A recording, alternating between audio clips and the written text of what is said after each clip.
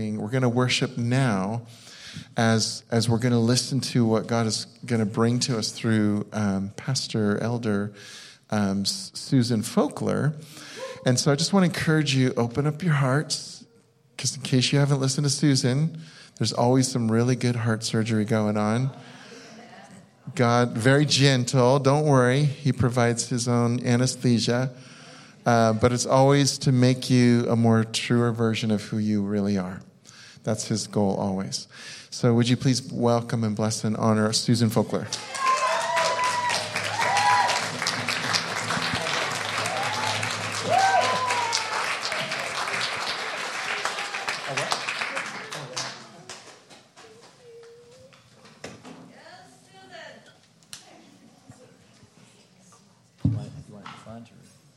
Yeah, I think this is good. Well, okay, just to make you feel better, I had some major heart surgery of my own this week and spent about an hour snottering all over everything. So, yeah, been there, done that. But I will say I'll talk about that in a little bit. Some really good stuff happened for me. Yay, God. You know how sometimes you're like, is this ever going to change, God? But like, he's right on time. We get impatient and we think he's like, have you not noticed what I'm going through, God? It's like, yes, he does every time. He notices. So Damalee, I don't think you knew what I was going to speak on tonight either. So living as sons and daughters is exactly what I was going to speak on tonight. And that's pretty much what we were singing about a lot tonight. And I know this is a common theme we do talk about here, but I don't think we can ever get it really deep enough on this side. So, And Bill Painter factors in tonight too, so it's cool that he's here tonight. Anyway, so, let's pray. Jesus, I thank you that you are fully aware and tuned in to every single person in this room and any that might be listening someday on the podcast also. You are tuned in, you are fully aware, you are engaged, and you care. And you're a good, good Papa. And you know when you need to come slow, and you know when you can move more quickly.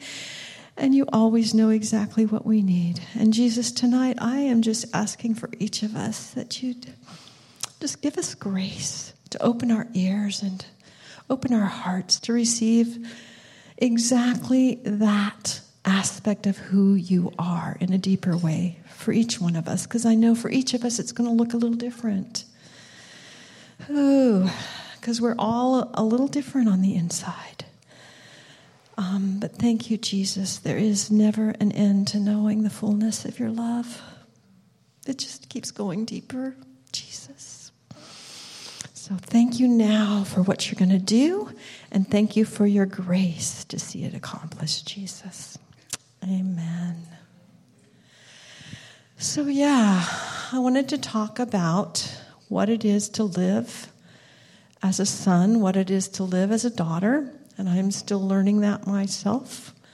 I've spent most of my life being more of an orphan, really.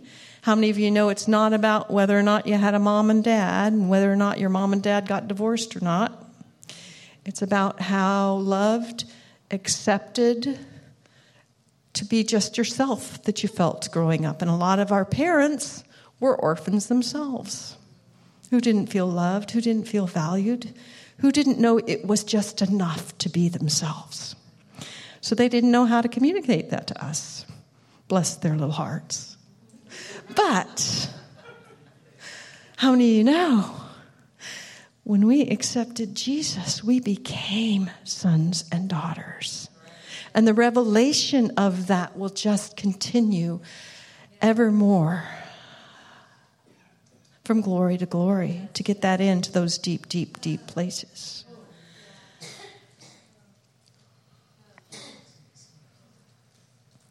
Sons are motivated out of honor and blessing. Even when the outcome isn't clear, isn't sure, because there is a confidence when you know you belong, that you just do the right thing for the right reason, just because you know. And you know that God believes in you. Your focus is on that connection with Him. Your sense of, I am okay, comes from He's always there. When you're an orphan, the focus is on what you do, the fruitfulness of your life, how much you can get done, how much you can accomplish. Your focus is on what I can do, what the tangible things I can see out there, what can I measure about myself. And that's kind of what the world does, doesn't it? I mean, just look on the internet. It's all that we get fed that continuously about measuring and comparing, and that's just orphan think, and that is not of the kingdom, not at all.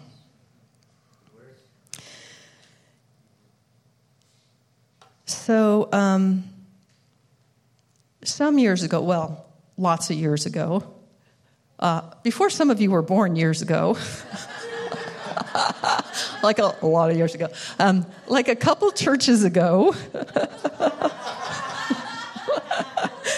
we were living in North Oakland at the time. We were going to a church in North Berkeley at the time, which was a wonderful, sweet little church. It didn't have a lot of the spirit. It was what they call a congregational church, was where you vote on stuff. Yeah. But anyway, that's a long story. I won't go there. But one day I was minding my own business. I think I had 3 little kids at the time. So I was a mom, worked a little bit, but mostly I was home with my kids. And, you know, we had all of our friends were with the church, and that was cool. That was all I anticipated for that church. It was just you go to church, you see your friends.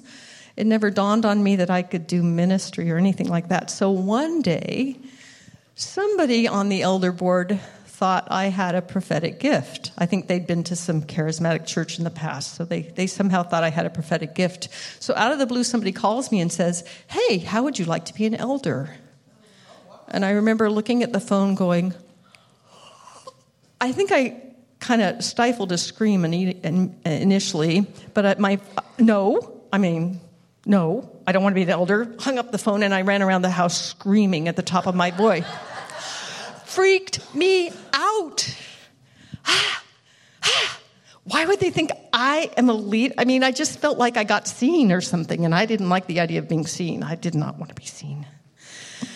Ooh, that's scared. Now, of course, we were kind of a church of orphans to a certain extent. If they would have sat down with me and explained why they thought I might want to be an elder, or what they saw about me, or if it was done more relationally, maybe, I still don't think I would have agreed to do it. But my point being, I was such an orphan that I couldn't even see that I could have any value to God back in those days.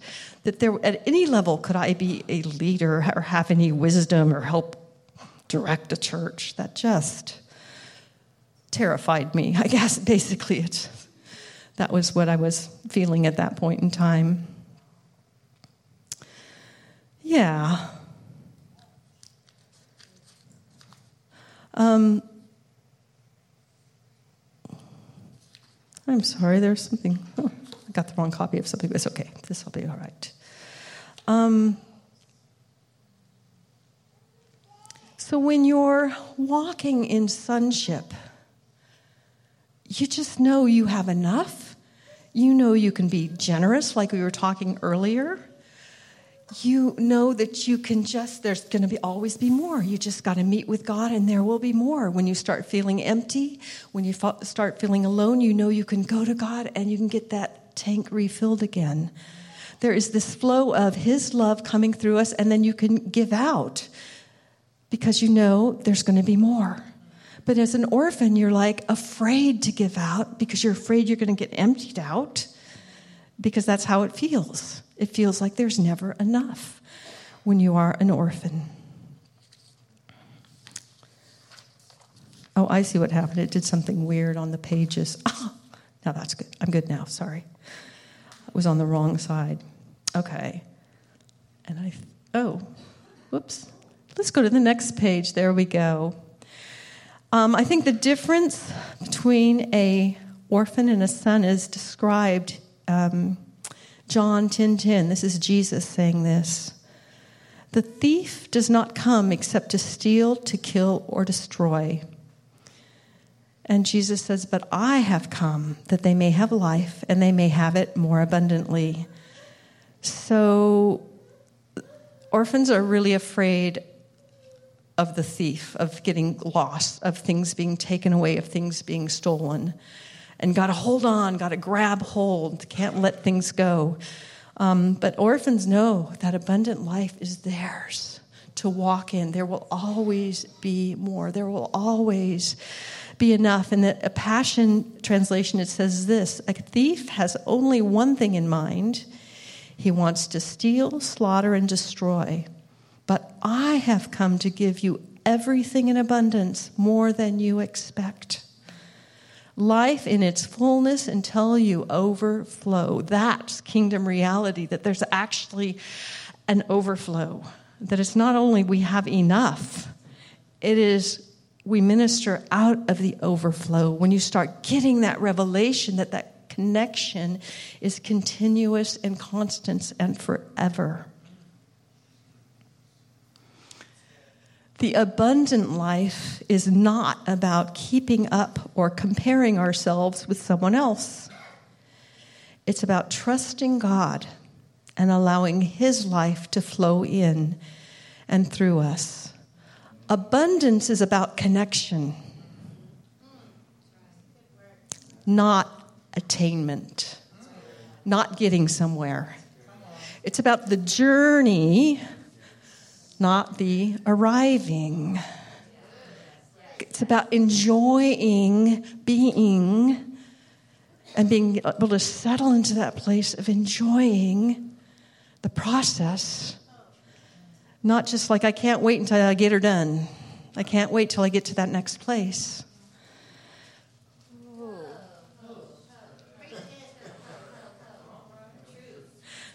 And I'm on that journey too, guys. Okay, to get this figured out. So how many of you know when Jesus says, the kingdom of heaven is like, He's saying, this is what your life on earth is supposed to be like. He's telling you a parable. So the parable of the talents,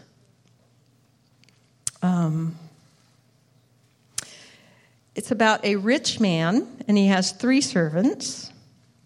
And he's going to go on a long journey, so he entrusts them with his business, whatever it is, while he's gone.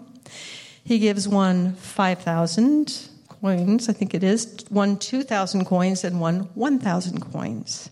And he does that in proportion to their abilities and their gifts, according to the word. Now, the first 2 were sons. They knew what their master wanted. They knew how he thought. Right? They invested. They took they knew it was a little risky to invest, but they knew that's what their master would want them to do. Take a risk, don't play it safe. Take a little bit of a chance. And they invested those coins while he was gone. The third servant, who had 1,000, was an orphan. He was afraid of his master. The other 2 were not afraid of the master. They were cool. You know, we may do well, we may not, but we're gonna do what we think the master wants us to do. But the third one was afraid, and he buried. Remember that? You guys all know this story. They buried their coins. We're gonna play it safe. And so when the master came home, he was thrilled with the first 2 because you guys know my heart. You knew exactly what I would have done if it was me investing my money. But the third one, he's like, why didn't you at least put it in the bank to gain a little interest? Wouldn't that have been a little safe? But he didn't know his master because he had, we wear lenses where we see the world. How come the two weren't afraid of the master and the third one was saying, I know you're a hard master, but the other two didn't have that perspective. It was those lenses he was looking at his world through. He was seeing rejection everywhere he looked. He was seeing, I'm going to do it wrong, I'm going to mess up, I'm going to get in trouble. Because that's how orphans think. Anxiety and worry and control were driving him. I think I got the right page now. I have the right page now. Cool. And our thought life matters a lot. Where we spend our thoughts, what we focus on. Luke 6:45 says this, a good man out of the good treasure of his heart brings forth good, and an evil man out of the evil treasure of his heart brings forth evil. For out of the abundance of the heart, his mouth speaks. What we focus on, we empower. What we pay attention to, we start internalizing, and it becomes what we think about, what we meditate on. It has an impact on us, on how we perceive our world. And Philippians 4:8 says this, so keep your thoughts continually fixed on all that is authentic and real, all that is honorable and admirable, beautiful and respectful, pure and holy, merciful and kind. And that scripture immediately follows the scripture about have no anxiety about anything. And part of the reason we want to have no anxiety is so we can keep our focus on these really good things that help us think heavenly thoughts, that help us think God thoughts, that help us see things from his perspective. Sons don't have to hustle for their identity. They don't have to prove anything to anybody else. They don't have to strive for attention. They step into a flow of life that is greater than anything they can hope or imagine because they're keeping their eyes on him, realizing, I really can't do anything in my own strength anyway, so why would I try? By myself, in my own power. I want to look at another story from the Old Testament. This is 1 Sam 25. It's the story, probably some of you are familiar with this, of Nabal and Abigail. This is way back when David was roaming around the wilderness. Remember that? Saul's chasing him. So Samuel just died. David has been ordained king. However, Saul has not given up his kingship to him, and he's still trying to kill David, running around after him. So David is in Nabal and Abigail's neck of the woods with his mighty men. And Nabal's men are out there shearing the sheep. And David's men are like watching out after him because they're like warriors. They got their swords and they're kind of making sure that Nabal stays safe. And I guess they're getting a little tired of eating nuts and berries because they've been out there in the wilderness like for a long time. And David's like, I want to have a feast. So this guy's obviously a rich guy. He's got all these sheep. So he sends his men to ask for food because he assumes he's got all these sheep. Surely he could give us a couple sheep and whatever. And Nabal is not a nice guy. According to the scripture, he's a grouchy guy. He's an orphan. He does not have he's maybe wealthy, but that doesn't make him generous. And his answer is pretty much, no, I will not. Who are you, and what have you ever done for me? And no, I will not give you anything. So David's men go back to to tell David this, and immediately David gets totally ticked off. I'm thinking he's got a little displaced anger toward, that should have been the anger maybe toward Saul. But anyway, he is angry, and he's like, okay, guys, get your swords. We're going to go take them out. I mean, this is the man after God's own heart. Whatever. He's the man after God's own heart, but he's ready to kill just because they don't give him food. So, however, one of Nabal's servants is kind of thinking that maybe this wasn't a good idea, that Nabal was just so rejecting and just said no. So he goes to Abigail, who is an honorable woman and a woman of God. And I would suggest to you, she is a daughter, and she knows it. Completely different response. She's like, better do something about that. And she immediately, now this is the point I kind of wanted to make about this story that really shows how much of a daughter she is. She could have just told her servant, okay, just take him a bunch of food. Let's get a bunch of, pies and cakes and whatever, sheep and lamb and whatever, and send it to them. But she did not do that. She had all the food get ready, but she went herself to talk to David. Now, this is a man who just threatened to kill you, to kill your whole family and all your servants. And she is willing to go face him herself. She could have just sent a servant because, who knows what's going to happen. But she went herself, and she apologized to him for her husband's behavior. And this is what David says. And again, a little while earlier, he's like, we're going to go kill all those guys. That's it. Nobody's going to be left alive, or at least none of the men are going to be left alive, I think is what he said. But then David said to Abigail, "Blessed be the Lord, the God of Israel, who sent you this day to meet me. And blessed be your discretion and advice, and blessed be you who have kept me today from blood guiltiness and from avenging myself with my own hand. For as the Lord, the God of Israel, lives, who has prevented me from hurting you, if you had not hurried and come to meet me, surely by morning there would not have been left so much as one male to Nabal."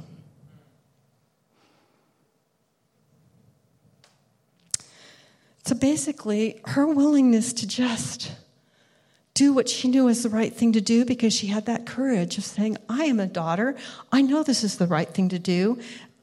And she came and she faced him and she did the right thing. She gave him the food. All is good. Of course, the end of the story, which doesn't have a lot to do with what I'm saying, but it's kind of interesting. So Nabal is drunk while all this is happening. Yeah. A guy of great integrity, right? He is drunk. So she comes home. She's not going to tell him what happened because he's too drunk. The next morning she tells him, and who knows the end of the story? He dies. That's it. He's gone. I guess it was too much for his little ticker or something. You did what with my... Anyway, he died. And actually she ends up marrying David. Interesting story. I don't think that was her motivation. And I don't think that was her motivation being...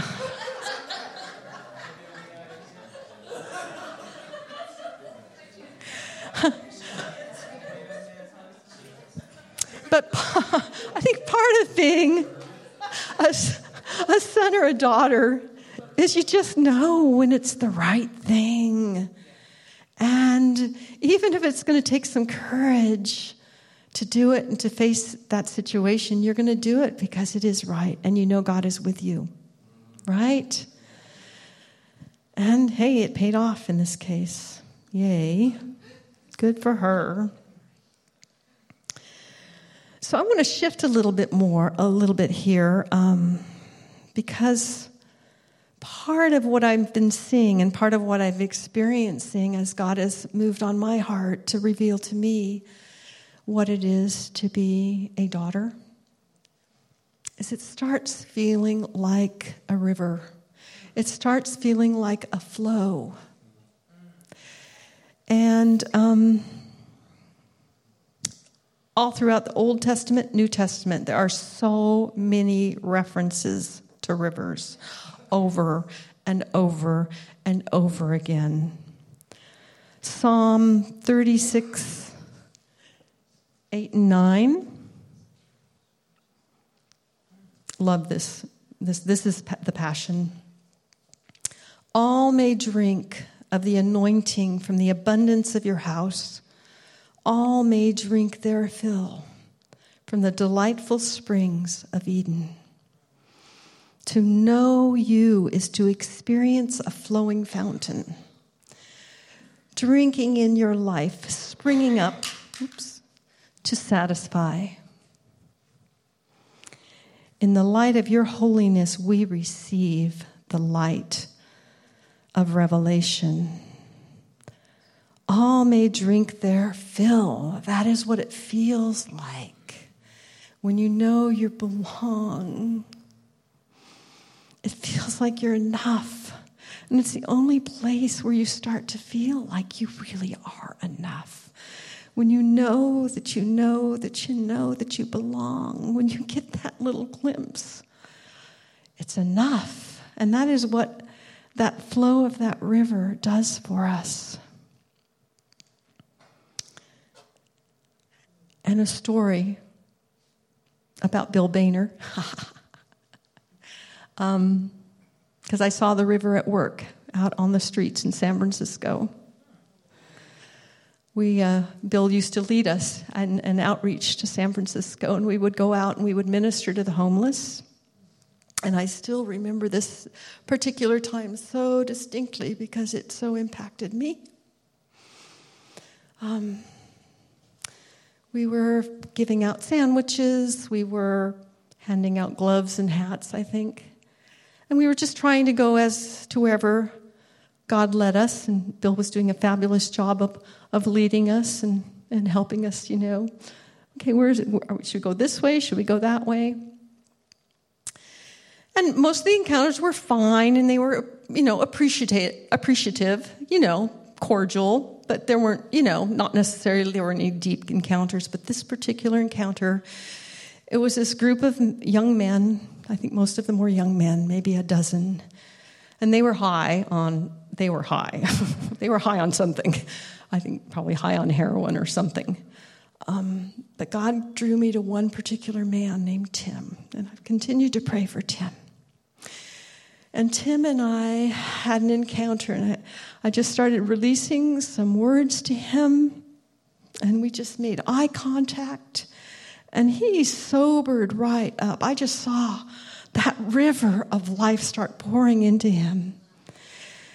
And he's weeping, and we're hugging, and towards the end of it, Tim finally says, I have got to call my mom and my dad. He was just taking it in that God loved him. Now, I don't know where Tim is now. I can't tell you. I have continued to pray for him because I felt that river, that you are a son. I believe in you. God believes in you. I could feel that go into that. You know what I mean? It's not like every meeting you have with people, but there are those ones, and you can feel that flow. That's the river I'm talking about. Where you know that you know that you know there's been that heart connection. Because one of my favorite all-time scriptures is this one, where Jesus says, and Jesus stood and shouted out to the crowds, all you thirsty ones, come to me and drink. Believe in me so that rivers of living water will burst out from within you, flowing from your innermost being, just like the scriptures said. That flow of life is in each one of you. And the more you believe you are a son or the daughter, the more freely that river flows. It's already there in each one of you. Every single one of you, it's already there. But the more and the more and the more you see it, you can see it. The more you see the pleasure in his eyes, the more you start embracing, yes, I am accepted. Just as I am. It's not about what I could do for him in a million years. And it's not about what I do wrong or when I miss it. I'm just a newborn baby in his arms, and there's not a thing I can do for him. Really. Not really, when you stop to think about it. Really. Jesus could have done all the ministry. Why did he tap his disciples? He could have done it all so much better than any of them. But he's like, but I want it to be a partnership with you in all ways. Yeah, at all times, in all ways. So interesting, this word, river, in the Old Testament. The root word actually has to do with to occupy. It's a substance that brings life. It brings restoration. And it's an inheritance. So in the same way, son, what do you inherit? Do you deserve? Do any of us deserve to inherit anything from our parents? We don't deserve a thing. We inherit because we belong to them. We inherit just because. Their mom, their dad, I'm daughter, I get the inheritance. It's because of who I am. I get the inheritance. I find it fascinating that the root for river is inheritance. It's something we are given freely, no strings attached. No strings attached. Freely given. You don't earn it. You don't deserve it. And this river of the Holy Spirit is sent to revive, to purify, to bring wholeness, to bring completeness. It's that river, that same river that comes through you is that river that comes from the throne room, right? It's that same river. The goal of the river is to refresh, is to restore, is to put things back the way they always should have been.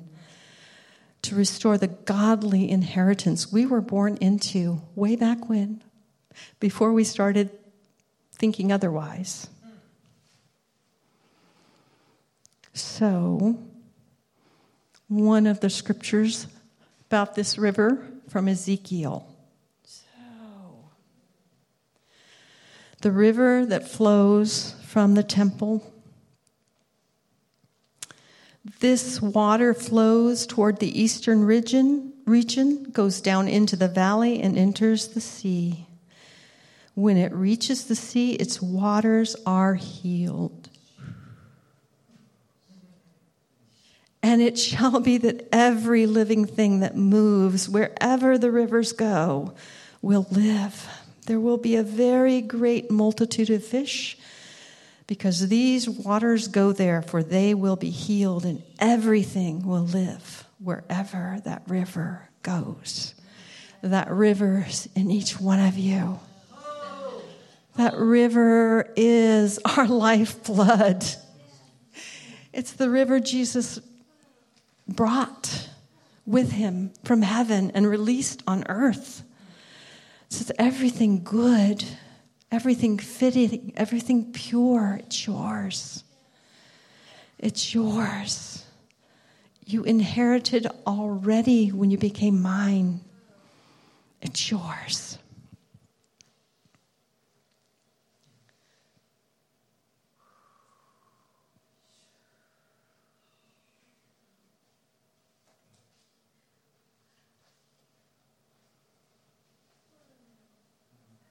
And there will always be enough. And there's always more. And just God, I'm just right now going to ask God, would you continually remind us of how thirsty we are for the sweetness of this river, of the sweetness of what pours out from you. Because it's so good.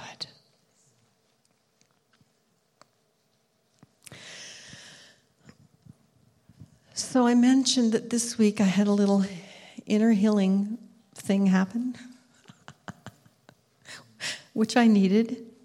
I'm going to keep this story intentionally a little vague because I wouldn't want it to get on the podcast. I don't think that'll be a problem, but I'm going to keep the story just non-specific. But a couple weeks ago, I had to give somebody some news they didn't want to hear. And before you look around, it's nobody in this room, okay? Nobody in this room. Probably nobody who would ever listen to the podcast, more than most, definitely. But, however, when I gave them this news, orphan spirit kicked up. They were very, very, very unhappy with me. And their first reaction was to try and punish me however they could. And because how many of you know, I think in 1 John it says fear has to do with punishment. When we feel scared, why do bullies do what they do? Because they're scared to death down deep. So they got to punish other people because down deep they feel punished. So first reaction was to try and punish me, and what can I say to make you feel bad? What can I... Anyway, I felt kind of sorry for him, but it was a little shocking, but I also kind of felt bad for them, like, really? Oh. Anyway, so part of what happened when I had this little unexpected ministry moment where I was kind of in the middle and I was picked to receive, so I said, sure, I'll receive. Two things happened that I want to share. The first was I got more in touch than I had ever been since I was little with my true self, what's called our original self. I got really in touch, which was amazing. After like an hour of crying my eyeballs out, releasing a bunch of things. That was the first thing that happened. And the second thing that happened was God took me back in the spirit to that moment where I was facing that person who was so very, very unhappy with me. But this time my original self went, and Jesus, I can't quite describe what exactly happened, but we were like one. He was in me, I was in him. We are facing a very, very unhappy person. If it was a cartoon, there'd be smoke coming out their ears. And we are facing this person who's so angry. And the love of God is pouring through me, just like a river. That's our God. That's our God. That is the nature of his love. It pours through to all. No matter what space they're in, no matter how mad, no matter how far away, his love pours through just like that. Unconditional. That's unconditional love. It's like he couldn't even stop smiling. He is facing a fuming person. He cannot stop smiling at her. It's like he didn't even see it. He did not even see her rage. Couldn't see it. Huh?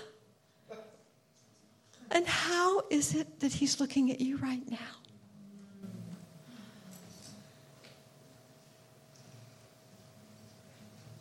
On your good days, on your not so good days. He can't stop smiling. And his smile doesn't even get any bigger. It's just always huge. It's always huge. His approval for you is perfect.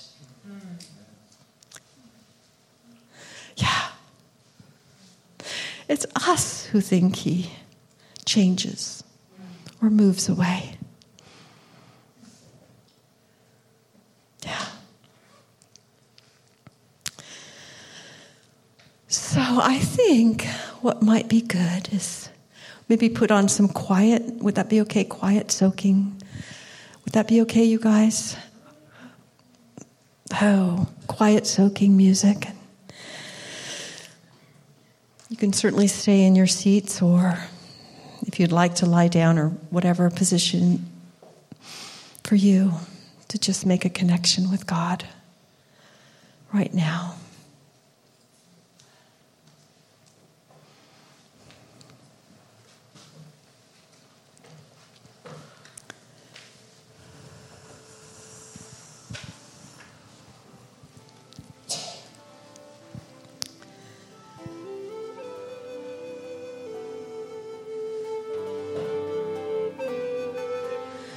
And I'm just going to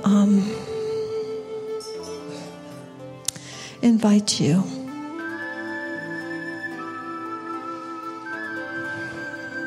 to recognize where Jesus is right now.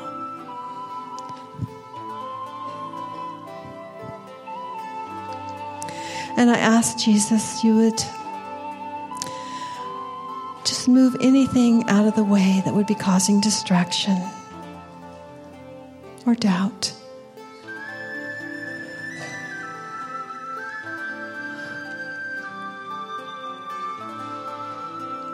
And help us to recognize where you are for us right now.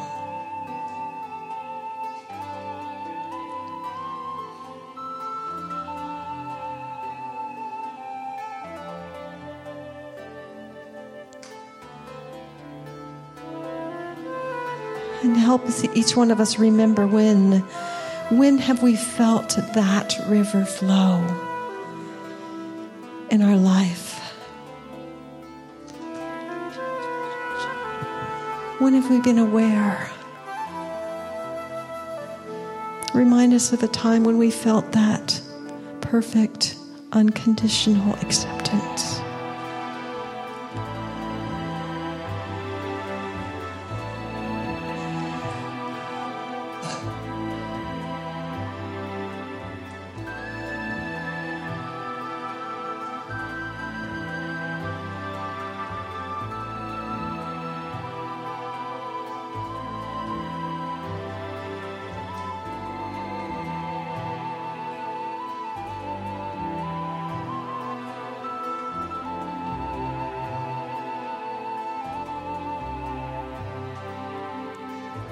And if there's any tension, any worries, I just ask that Jesus, you would wash that away right now. That there's nothing we need to carry. That there's nothing we need to worry about. That you already have it all in mind. You understand it all.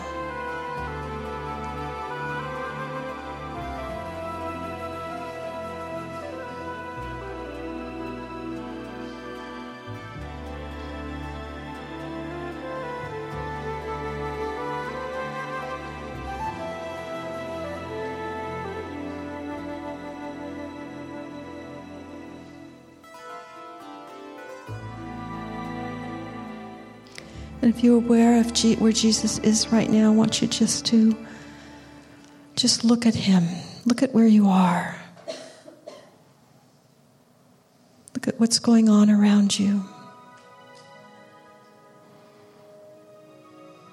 See if there's anything you're hearing or seeing, smelling.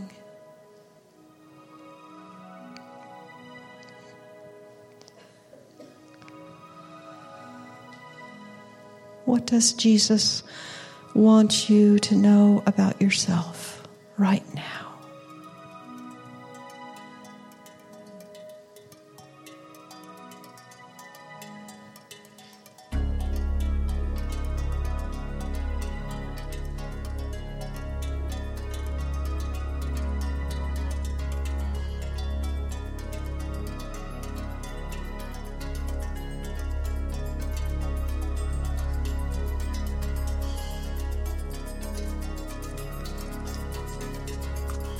What would it mean to you to know that Jesus would completely fill you?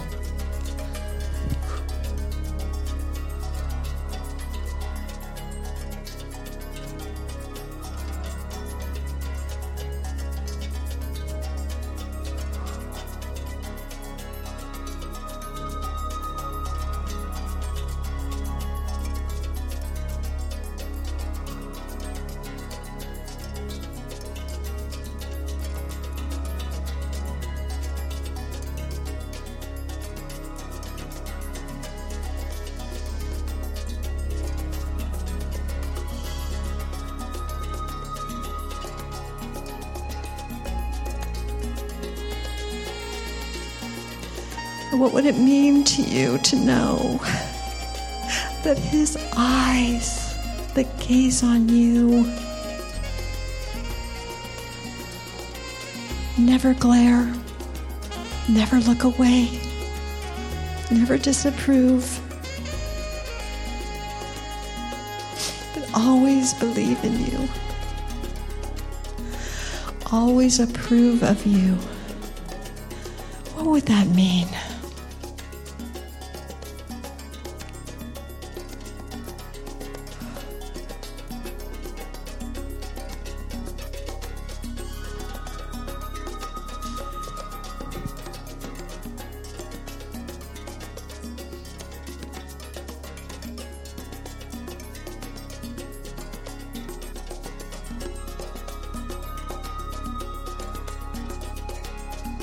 What would it mean for your life if you knew you didn't have to add one thing to what's going on right now to get his approval?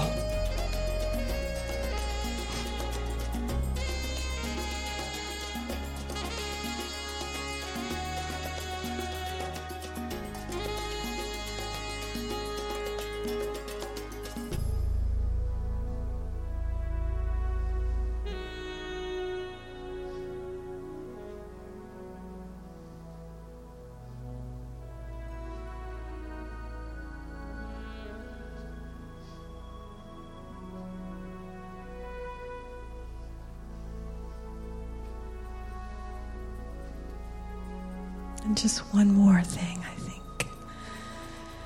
And Jesus, will you show each one here a little bit more about how you see their true self?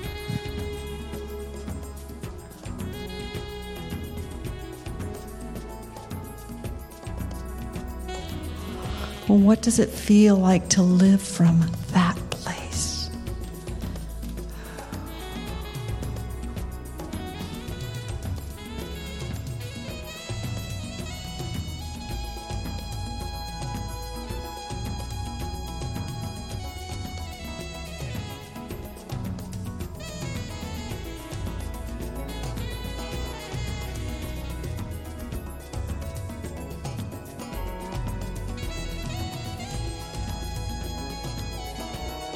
And show him, Jesus, how much you enjoy that place with them.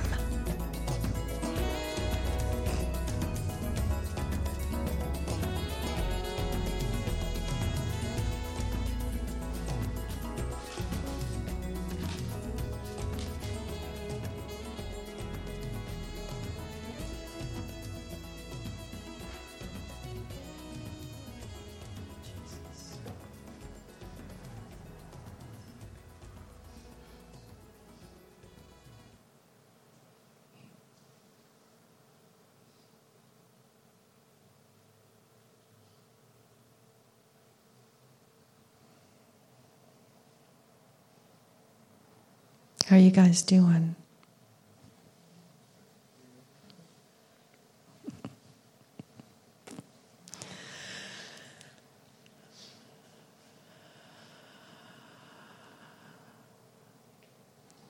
You can certainly continue to hang out with Jesus. And I think parents have a couple more minutes before you need to leave. Whoa. I can't say it feels really good up here. Ooh, and I might encourage you as you there's something you'd like to share with somebody about what's been going on. Yeah, feel free to connect with one another and just share. So we help each other, don't we, on this journey together. Well, I'm just going to pray a closing prayer. And if you're not ready to have a conversation, you do not have to, okay? You can just continue with God. I am just praying, Lord, for whatever space with you got opened up, Lord, that you would just seal that place and you would make it just easy to access and get back there and continue to explore deeper, deeper, deeper, and deeper places in you, God. Because we know well, there's more. And there's always more, exploring your love and the incredible place of being enjoyed and delighted in. For many of us, that's kind of a new or a newish concept. Oh, but I bless each one of you to know you are enjoyed and delighted in by the heart of God. You are His idea. You're all 100% His idea. And He loves those who are His. So I bless you, and I ask you, God, just to continue to grow this place for each one of us. Who, in your mighty name, Jesus.